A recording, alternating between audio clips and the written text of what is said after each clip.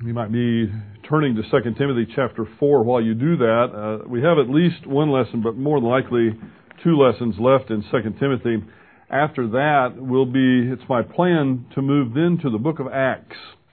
Now, most of you haven't studied the book of Acts in a long time. It's not taken in an expositional way that often, but I think it's time to do the book of Acts. It's a fantastic book. I've taught it many times up at the College of Biblical Studies. That's one of the subjects that I teach quite a bit.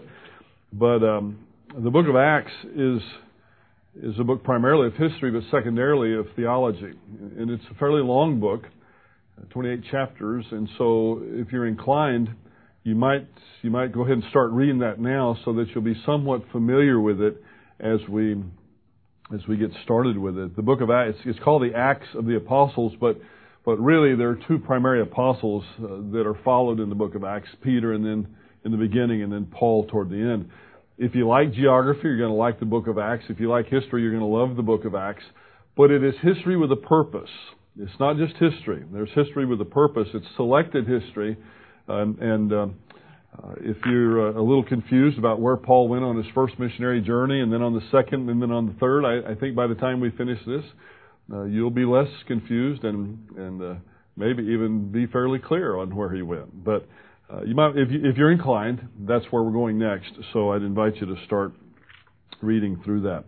But for tonight, let's open our Bibles to 2 Timothy chapter 4, and we'll consider verses 9 through 14 in terms of exposition. But what I'd like to do is go back to verse 6 and read through verse 6 all the way verse 8 through verse 18 so that we can get the context. Tonight we'll just study a few of these verses, but I'd like to go back a little bit. And when Paul says, coming to the end of this letter, he says, "For I am already being poured out as a drink offering, and the time of my departure has come.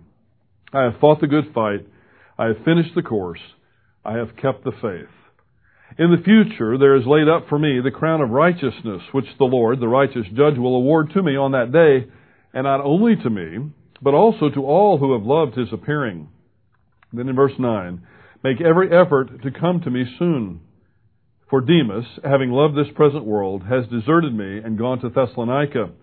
Crescens has gone to Galatia, Titus to Dalmatia. Only Luke is with me. Pick up Mark and bring him with you, for he is useful to me for service. But Tychicus I have sent to Ephesus. When you come, bring the cloak which I left at Troas with Carpus, and the books, especially the parchments. Alexander the coppersmith did me much harm. The Lord will repay him according to his deeds. Be on guard against him yourself, for he vigorously opposed our teaching. At my first defense, no one supported me, but all deserted me. May it not be counted against them. But the Lord stood with me and strengthened me, in order that through me the proclamation might be fully accomplished, and that all the Gentiles might hear, and I was delivered out of the lion's mouth. The Lord will deliver me from every evil deed, and will bring me safely to His heavenly kingdom. To Him be the glory forever and ever. Amen." During his first imprisonment, some 5 years earlier, Paul seemed to be unsure at that time as to whether or not he would be released or he would be executed. This time around, the outcome is clear. He is not going to be released. He will die in this Roman imprisonment. As this epistle closes, we get a glimpse of I'll call it tonight, the personal Paul. We know something of his personality already. You can't read that much about someone and not know something of the personality. You know a lot of my personality, having been around me for several years now. That's just inevitable. But these are some especially personal comments that he makes toward the end. The Holy Spirit had worked through Paul so that without waiving his own intellect, his own personality, his own cultural norms, God's complete and coherent message to His people was made known. So Paul didn't waive his intellect. You see it in his writings, just like you see a bit of Peter's intellect and Peter's personality in his writings, and John as well. In fact, even their styles. If you were to read Peter in the original Greek and you read Paul in the original Greek, or you read some of Peter's writings, by the way, and some of Paul's writings without knowing who they were, you could tell after a time, after having read them a bit, you can tell whose writing it is just from the style of writing. You can tell a bit about their intelligence. or more specifically, more their scholarship, more their education. And so the Holy Spirit didn't set all that aside. The Holy Spirit does tell us something about His personality, but we learn even more here as He comes right out and tells us some very specific things. He opens His heart up a bit, if I could use that terminology. You see, Paul wasn't a Stoic. He talked to the Stoics in Athens, but he himself was not a Stoic who detached himself from his emotions as part of his spiritual life. But rather, he was a believer in the Lord Jesus Christ who recognized that he was created in the image of God with emotion, intellect, and will. And while that image was severely damaged at the fall, it was not erased at the fall. The image of God in man was, we say theologically, effaced, but not erased. Adam and Eve could still think after the fall. Adam and Eve could still choose after the fall. Adam and Eve could still feel after the fall. But it wasn't the same as it would have been, or as it was before the fall. So Paul understood that he was created in the image of God. He understood that the effects of the fall would be permanent until such time as he got a new body, and resurrection body. But he wasn't a robot. He wasn't a machine. He was a human being. When the believer is walking in fellowship with God, the emotion of the believer will be expressed in a manner that's consistent with that believer's intellect, or that is consistent with the stimulus that's in front of that believer. And then God-honoring choices will also be made when that believer is walking in fellowship with God. Now, if the believer is not walking in fellowship with God, then true, emotions might not be consistent with the stimulus. If I was to tell you some real funny story, I'm not going to do it, but if I was to tell you some real funny story in the next few minutes, it would be normal, it would be healthy, both spiritually and psychologically, if it's something funny for you to laugh, wouldn't it? If I was to tell you a real sad story and you identified with it, it would be very normal, it would be very healthy psychologically and spiritually for you to maybe shed a tear. It's because, see, that emotional response would be consistent with the stimulus that's in front of you. I told some of you weren't here when I did, but when I saw the movie Saving Private Ryan for the first time, I had looked forward to seeing that, and most of you have seen it by now, and if you haven't seen it by now, I assume you're not going to see it. So I'm going to go ahead and tell you part of the plot line. I don't mean to spoil it for you, but it is, after all, several years old.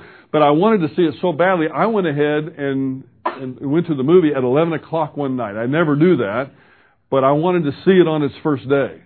And the movie theater was absolutely packed. And those of you that have seen it know that there are some very, very tender moments in that movie. One of the most tender moments is when he comes back to the graveside of the fellow that was played by Tom Hanks, who had saved his life. Actually, it's very Christological in the sense of substitutionary death there. And he falls on his knees and he weeps and he looks at his wife and says, "Was I a good man?" In other words, did I earn this man's giving his life for me? Now, if you have anything to your soul at all, your eyes were filled with tears at that moment. If you had anything to you at all, and I'll never forget this as long as I live, right down the aisle from me to the right, a bunch of teenagers started laughing uncontrollably. And I looked over and I'm thinking, what is wrong with the soul of an individual that would see that and laugh? It was totally inappropriate for the response. Matter of fact, I don't know if there were any funny parts of that movie. I can't remember, but I know that there were some parts that should have made an individual sad. My point is, Paul's not a Stoic. The Stoics, they had many different aspects to their I won't call it their theology, but their philosophy. But one of the aspects of their philosophy was that if they were a good Stoic, they would completely detach themselves from their emotions, no matter what the stimulus.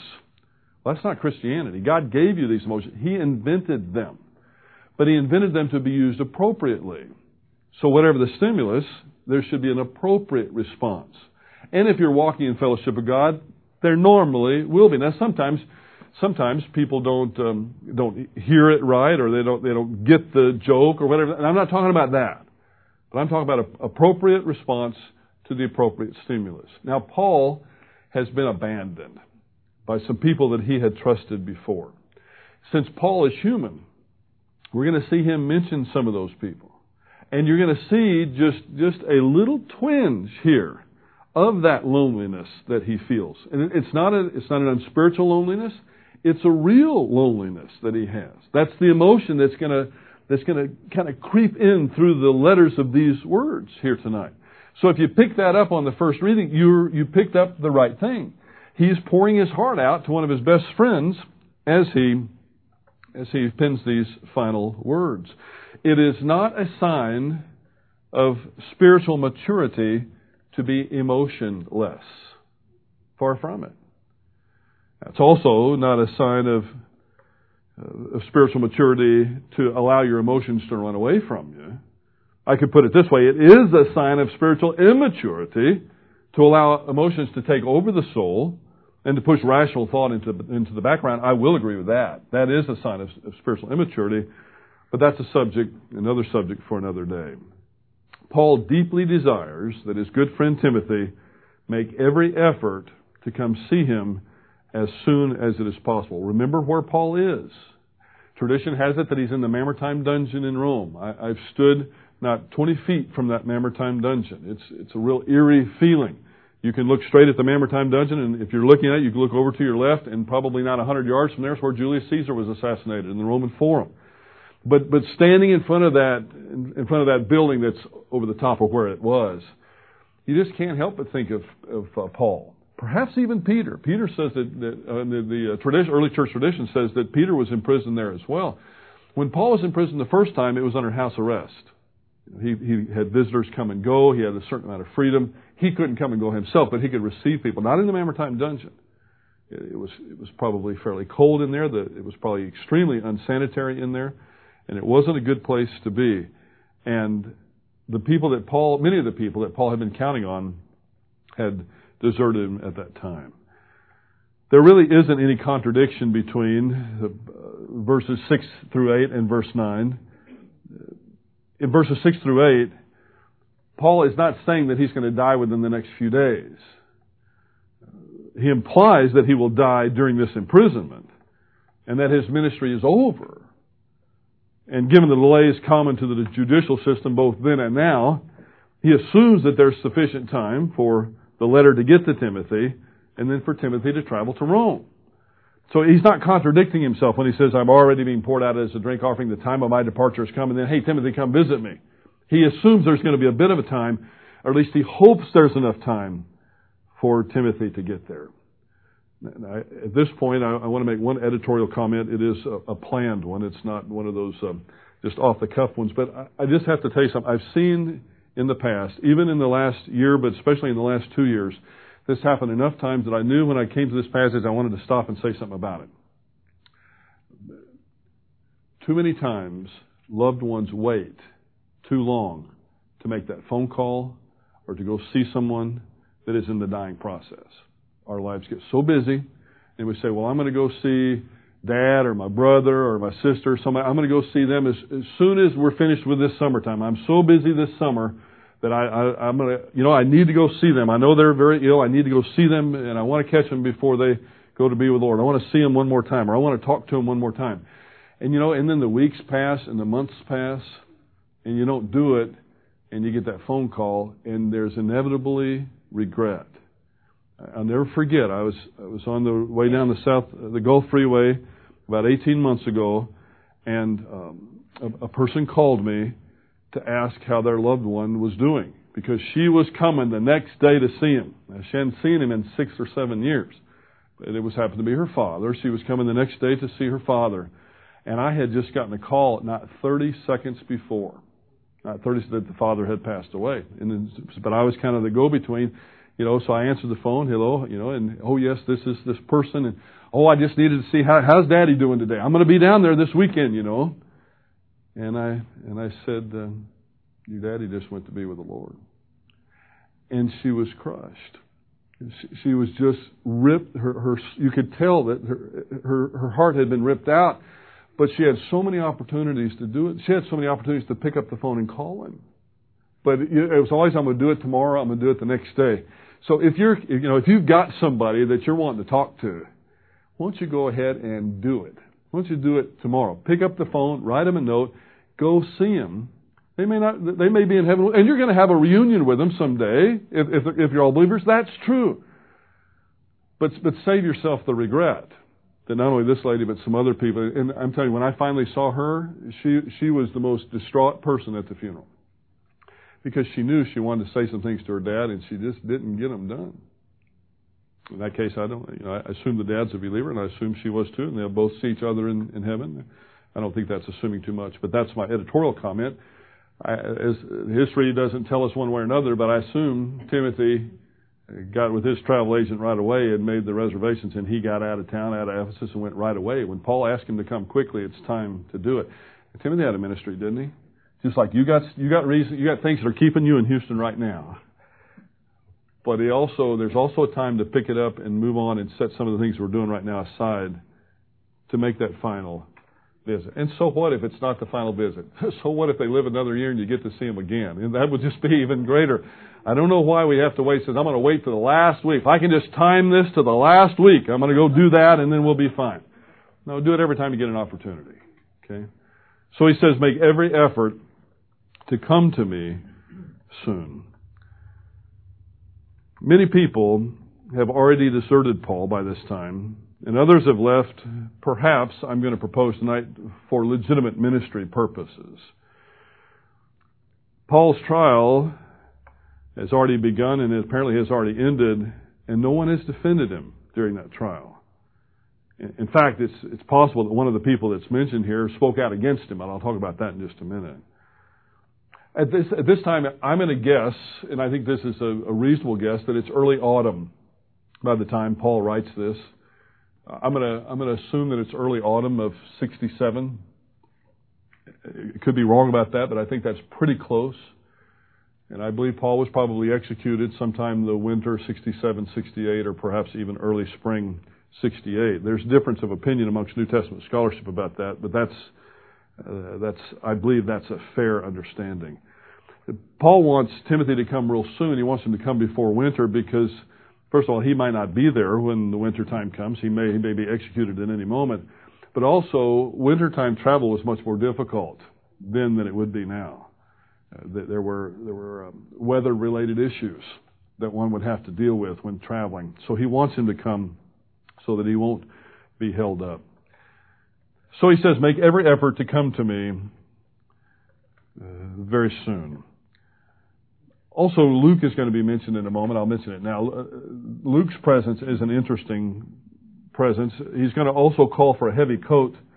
I think this might speak to the circumstances under which Paul finds himself, the physical conditions. Luke was a physician. Now, Luke might have just been there because he was his friend, but he might have been there because he was a physician and Paul needed medical help. And the coat issue could be even in the fall. If he was in very unsanitary circumstances, he could have had a fever. There could have been some physical problems there too. But we'll talk about that momentarily. Look at verse 10. For Demas, having loved this present world, has deserted me and gone to Thessalonica. I'm going to stop there because the other two people mentioned are in a different category from Demas. Demas is Paul's fellow worker that's mentioned in Colossians chapter 4, verse 14, and also in Philemon 24. We talked about Demas when we studied the books of Colossians, the letters to the Colossians and to Philemon. He was a good friend of the Apostle Paul. So his desertion must have been very painful for Paul. The Greek term for desertion here is a very strong term. And it implies more than Demas just left. But it also implies that he had forsaken Paul. In fact, it's the same word that the Septuagint, the Greek translation of the Hebrew Scriptures, it's the word that the Septuagint uses in Psalm 22:1, where it is foreshadowed Jesus saying, my God, why have you forsaken me? That's the same word that's translated forsaken there. But the contrast, and we don't know the circumstances of this, but we do know this. If you remember, the last part of verse 8 says that the crown of righteousness would be awarded not only to Paul, but to all who have loved his appearing. We have a very clear contrast here between those who will receive the crown of righteousness and Demas. Because Paul says, Demas, having loved this present world. Okay, you can't get any bigger contrast than that. You have those who love Jesus Christ, and then you have those who love the present world. And Demas was of the second category. But let's not forget that he was a trusted servant not just 5 or 6 years before. The prison epistles, the first prison epistles, were written between 60 and 62, and now we're in 67 to 68, and Demas has already turned. Demas's behavior does not prove that he was never a believer in Jesus Christ in the first place. Some say that, but those who claim that carry that idea to this text. This text doesn't say that. But what this text certainly says is that Demas should not look forward to receiving the crown of righteousness at the judgment seat of Christ. There's a doctrine that's called the perseverance of the saints. And the perseverance of the saints is the P part of TULIP, for those of you that are familiar with that acronym that came out of the Synod of Dort in 1619. The perseverance of the saints says essentially this, that a person who truly is a believer will persevere in good works until the end of their life. Now, the perseverance of the saints actually first came up with a man named Augustine, but Calvin is the one who really put the finishing touches on it, and then one of Calvin's students or friends or colleagues, Theodore Beza, I think, really codified it. But the perseverance of the saints says that a person's spiritual life will be something like this. And it'll end on the upswing. In my view, that's not a biblical doctrine. It's a nice idea. It's the expected norm. That's what God would expect from you. But there are people whose spiritual life, who are believers in the Lord Jesus Christ, whose spiritual life may look more like this. And that's Demas, right here. Other people who hold to the perseverance of the saints would say that a person cannot go for years and never show any of the fruit of the Spirit. If you truly are saved, there will be some fruit of the Spirit that would be evident. And in fact, it's not a real well-known fact, I don't think, but people like Zane Hodges and Robert Leitner, Charles Ryrie, people who hold to a position that's called a free grace position, which would disagree with the perseverance of the saints, they too agree that if you truly are saved, then there'll be some fruit production. But the idea is, how much can somebody else see? God is the one that actually sees the fruit production. But that's not what Demas is an example of. Demas is an example of someone who had apparent fruit. And that cannot be denied. You look at the book of Colossians, he is a co-worker with Paul. He was up here, and then all of a sudden, he decides to change directions. I think Demas was a believer. I think there's no reasonable data in the text that would tell us, no, he was just a professing believer. He just pretended the whole time. Sometimes people bring up Judas. Can't bring up Judas. The text tells us Judas was not a believer. The text doesn't tell us here. So let's not go further than what the text says. This is a believer who finished poorly. And we should be warned against that. In fact, Paul warned us all against that, didn't he? Even in some of the stuff we studied last week. He wanted to finish well so that after serving for so long, he wouldn't himself be disqualified. Not from salvation, but from the prize that was to be won. From that crown, from that wreath that was imperishable. So let this be a warning. This is how we ought to finish. This is what is expected of us. This is what God would have for us. But we all have to look at what happened to Demas and realize that's a possibility. There was a time when he started loving the world more than he loved the appearing of Jesus Christ. So Demas, having loved this present world, has deserted me and gone to Thessalonica. I think that this probably hurt Paul very much. You know, you can be a mature or maturing believer and be hurt. Did you know that? You can be someone who's a mature believer and have pain of the soul. I don't know where some folks got this idea that if you're a mature believer, nothing will ever bother you again. That's not a scriptural concept at all. Of course it's going to bother you, but it's how you handle that bother. You see, it's how you handle the pain. Do you quit and do you go home and you put your head in your pillow and you just cry and you pull a Demas and said, well, okay, if that's the way it's going to be with God, I'm going to go another direction. Or do you realize that you may be in the fight of your life? Do you realize this may be your Goliath? Do you realize you may be walking down that little way into that stream and pick up your 5 stones? Now, are you going to charge Goliath? Or are you going to turn around and turn tail and run the other direction? It's your moment. To use the football analogy, it's the 4th quarter, 2 minutes to go. You got the ball. It's the Super Bowl. You're down by 4. You're going to be Joe Montana and go right down the field against Cincinnati, or are you going to quit? It's your choice. Demas quit. But we all ought to be Joe Montanas in the way we finish. We should finish well. Something that struck me when I heard Dr. Pentecost the final time I heard him at Dallas Seminary, and he's spoken since then, and Dr. Walvoord both of them spoke about finishing well. Almost every time I speak to Robert Leitner, he speaks about finishing well. They all know that just one bit of arrogance can come in and ruin a ministry. They don't want that. For Demas, having loved this present world, has deserted me and gone to Thessalonica. Then he mentions 2 other people. Crescens has gone to Galatia, Titus to Dalmatia.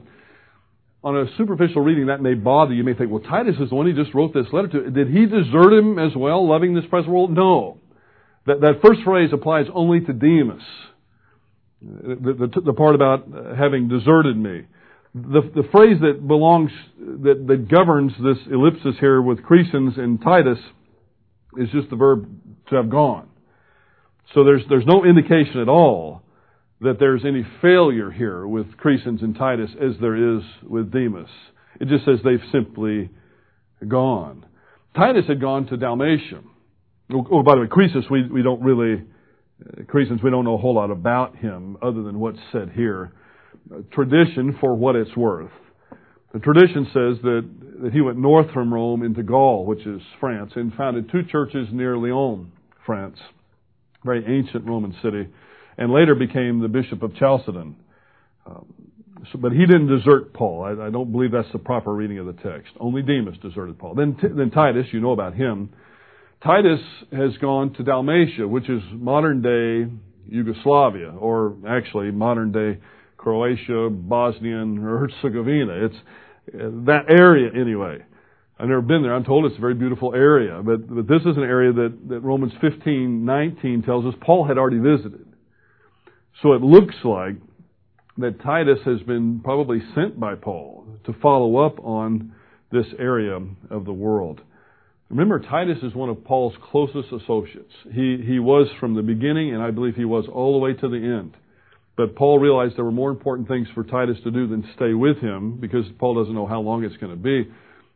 So he sends Titus to get a particular job done. When we studied Titus, I mentioned to you, Titus is more the drill sergeant personality. Remember that? Also when we studied 1st and 2nd Corinthians. Paul had sent Timothy to do some ministry to the Corinthians. The Corinthians ate him up and spit him out. So Paul says, okay, I got somebody else and we'll send down to you. He sent Titus the next time. They didn't eat him up and spit him out. He was a different personality, but is certainly a beloved member of the ministry team. Actually, we've seen several people already that are ministers of the ministry team. Apparently Demas was. Apparently he was there as part of Paul's ministry team. Luke is part of Paul's ministry team. It'll come up in the next verse. Crescens apparently was at least a peripheral member of it. Titus certainly was. But then in verse 11, only Luke is with me. Luke's the only member of the inner circle that's left there. It doesn't mean that Luke's the only one there. That would be misreading it, because when we get to verse 21, Paul's going to mention 4 other individuals that are there with him. But Luke is the only one of the original ministry team that's left there with him. Luke was a Gentile physician. Luke actually wrote more of the New Testament in terms of the number of words than anybody else. That's a trick question. Most people think it's Paul, but Luke edges him out by just a little bit. He writes the 3rd gospel that bears his name, and I believe he also wrote the book of Acts. Because Luke is there, and he's the only member of the ministry team left, some New Testament scholars believe that Luke was the one that Paul rather dictated this to Luke, and Luke wrote it down. No way of proving that, but it's certainly not far-fetched to think that. So he says only Luke is with me. Then he says something very interesting, especially if you have read through the book of Acts lately. This will really strike you. If not, read through it and it'll strike you retrospectively, if that could be done. He says, pick up Mark and bring him with you, for he is useful to me for service. Now, the reason this is so incredible was at the first missionary journey, Mark left that missionary team and went home. It never says really why he left, but nevertheless he did. Then when it came time for the second missionary journey, we'll see on into our study in the book of Acts, it'll probably be well into next year before we get there, so I'll tell you now. When it came time for the second missionary journey, Paul and Barnabas had a big fight about it. I mean, a righteous fight. I'm sure they were both in fellowship when they did it. And we're going to talk about that at the time because neither one of them is condemned by the text. If you can both be right in the situation, it looked like it was. So Paul ends up taking Silas with him because he says, John Mark's not coming with me again. I can see why. You know, they went through some tough times, and here's this fellow that deserted him. He doesn't want him around. So Paul takes Silas, Barnabas takes John Mark, and then you don't hear from John Mark for a while. The next time you hear from him, he's back with the ministry team with Paul. It does show you that people can change. John Mark was the son of Mary. That's all we know about her, Mary of Jerusalem. He's the cousin of Barnabas, which is one of the reasons why I think, I'll explain it again later too, that Barnabas wanted to give him another chance. John Mark is an interesting character. He writes the second gospel, Matthew, Mark. That's the gospel that he writes, probably in close association with Peter. It's interesting. Two of the people there that are there at the end with Paul, assuming Mark gets there too, are two of the gospel writers. I think that's an interesting thing. But early church tradition also says this fellow, John Mark, that says that it was probably his home, his parents' home, where the upper room was, Last Supper, the upper room discourse was held. Probably, at least church tradition indicates that John Mark's father most likely owned the area that's called the Garden of Gethsemane. That's why Jesus spent a lot of time there. He may very well have ordinarily spent time there during the Passover, may have even slept there, because the authorities in Jerusalem extended the boundaries of the town for that period of time. So he was certainly well known, but I think that this is interesting. It shows you that people can change. Sometimes people make a mistake in the early part of their ministry, and they turn it around. And I do believe, and I've talked about this before when we had our studies in 1 Timothy 3 and Titus chapter 1, that certain mistakes may disqualify you from certain types of ministries. But that's not the case here with Mark. He made a mistake. He chickened out. Can I say that? Perhaps that was it. We assume that's what it was. Otherwise, if it was for legitimate reason, you wonder why Paul wouldn't want him on the next time. So whatever it was, Paul didn't think it was legitimate. But here it is at the end. And this is one of the people that Paul asked for. It tells me something about John Mark, that he changed. It also tells me something about Paul, that he was willing to forgive him and give him another shot. So we ought not to forget that. He's also called Paul's fellow worker, just like Demas was back in Colossians chapter 4 and in Philemon 24. So Paul is a person that recognized something in Mark, and he facilitated Mark finishing well. So if we put names on these two sets of arrows up here, we may do Mark like this, perhaps with just a little bit more of a dip, but then by the time he finishes well. So just because somebody has a little dip in the spiritual life doesn't mean they're going to finish poorly. As long as God leaves them alive, there's still a shot for them. Now, verse 12, but Tychicus I have sent to Ephesus. Tychicus is the final member of Paul's inner circle. He's been sent to Ephesus probably to replace Timothy. Well, Timothy comes from Rome. Remember, Paul's been encouraging Timothy to keep the faith, to do all these things in Ephesus. And now he's saying, listen, come on, see me. But before he ever gets through the end of the letter. So I think Timothy's going to end up back in Ephesus. But in the meantime, Paul is sending a substitute teacher, a substitute apostolic representative there. And nobody could really be better, I think, than Tychicus. It was might have been Tychicus who carried this letter to Timothy. If so, there is a little bit of redundancy here that's hard for scholars to put together, because if he's the one that carried the letter, it does seem strange that Paul would say, but Tychicus I have sent to Ephesus, because you wouldn't hold a letter that said, I'm sending. It would be obvious, but that seems to be the consensus that Tychicus carried it. Tychicus was also the person that carried the letter to Ephesus in the first place. the one that he had written 5 years before. And he's also the one that carried the letter to the Colossians. So he's well known. I've had the opportunity to substitute in different places, at the college, or sometimes when I'm around the country, I'll speak at different churches. It's always easiest when they know you. Yeah, it's always hardest when they don't know you from Adam. Tychicus would have been known, so it's a good choice, obviously, to send him. Now some personal comments in verse 13. When you come, bring the cloak which I left at Troas with Carpus, and the books, especially the parchments. This is a comment that I think that uncovers Paul's humanness. Sometimes it's like this. We look at all of us, and we look at God, and then we put somebody like the Apostle Paul in between us. He's not really God, but he's not really one of us either. You know what I mean?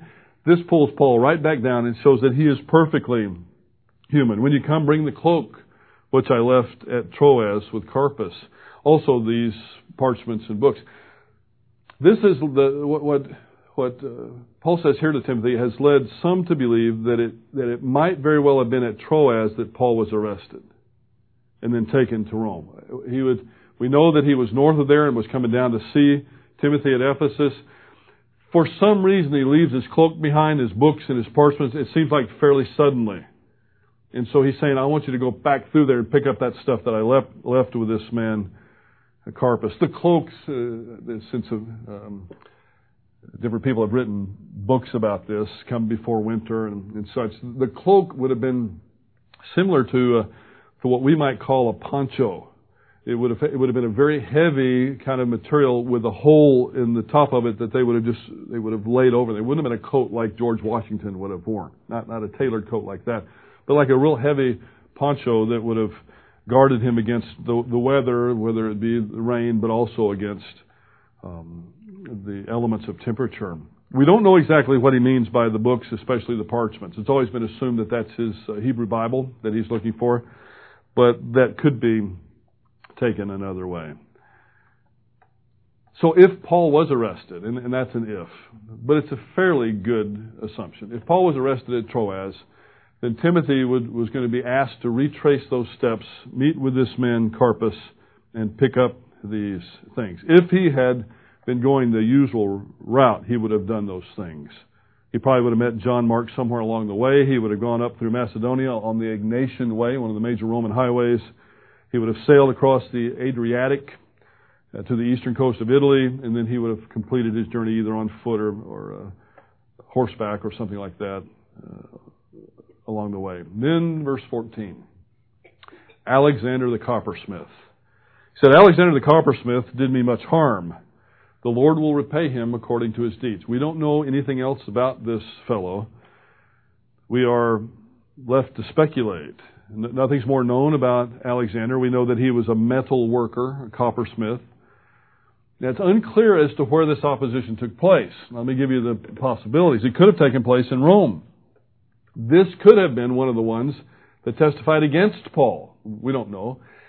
He could have, and it's my best guess, that he was a problem in Troas, because he's warning Timothy against this man. He's not sinning when he does. He's not maligning the guy. He's just saying it's a statement of fact. I'm guessing that the opposition that he had was in Troas. Maybe Alexander the coppersmith was one of the people that in some way contributed to Paul being arrested. Perhaps. It also could have been in Ephesus, but I think it was probably either in Rome or Troas. I would lean toward Troas. It seems as though this is more than just a theological disagreement. This wasn't just a debate they had in the town square one day, and they got on opposite sides of an issue. I wonder, and it's just a wonder, I wonder if Alexander the coppersmith had something to do with Paul's arrest. And so Paul is warning Timothy, who's fixing to pass back through that territory, be careful with this guy. Last time I ran into him, he had me arrested. I don't want that to happen to you. It is speculation, but it is, I think, legitimate speculation. In any case, no matter what had happened between Paul and Alexander, Timothy should have been on the alert. Paul's not being vindictive here, by the way. This is not a sin. He's warning his dear friend, and then he leaves the punishment for Alexander in God's hands. Interesting, too, Paul mentions names. Now, he's an apostle. Most of the rest of us are a little nervous about doing that. You know how pastors do. We all beat around the bush. We describe the person so well, you know exactly who we're talking about. We think we're getting away with it. God's probably just whooping me for doing that, too. But he named names because he wanted Timothy to beware of this guy. Just like from time to time, I'll give you a name. If someone's name is very, very universally associated with a particular view, and they're out there writing books, if they're on television, if they're making themselves an issue, I'm going to give you their name because I want to warn you against them. Sometimes I have done everything I could to warn you against somebody, not giving your name, and then I'll have somebody, hey, would you read this? This is a fantastic book. And it's the person I was talking about. I said, well, no, I got a few problems with that fellow, but let me tell you what they are. So I guess we play games with this sometimes, but Paul didn't play games. I think this last phrase is interesting. The Lord will repay him according to his deeds. We can't tell from that whether he's a believer or unbeliever. It sounds like he's an unbeliever, right? But that's a very similar phraseology to what Paul uses in 2 Corinthians chapter 5, verse 10, that he's going to repay us according to our deeds as well. But it's similar to what you find in the book of Revelation, that he's going to judge the unbeliever according to their deeds. So all this means is he's going to get a fair evaluation. If you're like me, and I hope that in many respects you're not, but this, I don't want you to share this pattern of my flesh. I would like to be the one that decides how the guy gets repaid sometimes. You know what I mean? That's called vengeance. and the Lord says, vengeance is mine. I will repay, says the Lord. So you see, that's what Paul's doing. He's not, this is not vitriolic. It's not hateful. He just says, be careful with this guy, and I'm turning him over to the Lord. The Lord's going to take care of him. To the end, Paul has remained in fellowship. He says about Alexander, he vigorously opposed our teaching. Again, that could have been, and I believe it was much more than just a theological debate. But Paul doesn't become bitter. And that's how I'd like to close this tonight with you. We're going to actually close it in the middle of the paragraph, so we're going to be wrapping the paragraph up next time. But when I put this together today, I knew that we would get to this point about the point we are, so we either had to go too long or cut it just a little bit short. I'm going to cut a little bit short. But let me say this.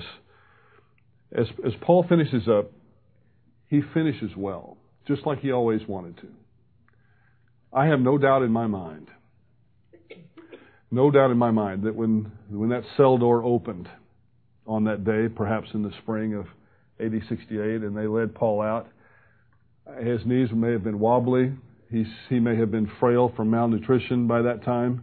Remember, he's probably about 68 years old at that time, which is still a very young man. But not for someone who's been in prison and been given 39 lashes by the Jews, 5 times, and all that. I have no doubt, though, while his knees may have been wobbly, I don't think his heart wobbled at all. I think he loved the Lord to the end. I think he walked out with great confidence. I think every step he took, he realized, I'm one step closer to seeing my Savior face to face. I don't think he had 1 second's regret as he walked out past the city gates and he laid his head on that stone and the Roman lictor removed his head from his shoulders. I think he did it with great, great confidence. I believe that Paul finished well. There's every indication that he did. To the end, Paul was a loyal servant of his master, the Lord Jesus Christ. He did not let bitterness creep in. And if anybody could have, it certainly would have been the Apostle Paul. This is one of the things I think we can learn from this personal section. A lot of the theology has already been taught to us, but I wanted to spend at least one night, 2 nights perhaps, on these personal comments before we finish this out. And on the third lesson, which will be 2 weeks from tonight, it's my intention to wrap up not only 2 Timothy, but the entirety of the pastoral epistles and give an overview of those one more time. But Paul finished well, and I pray that that's what we will do also.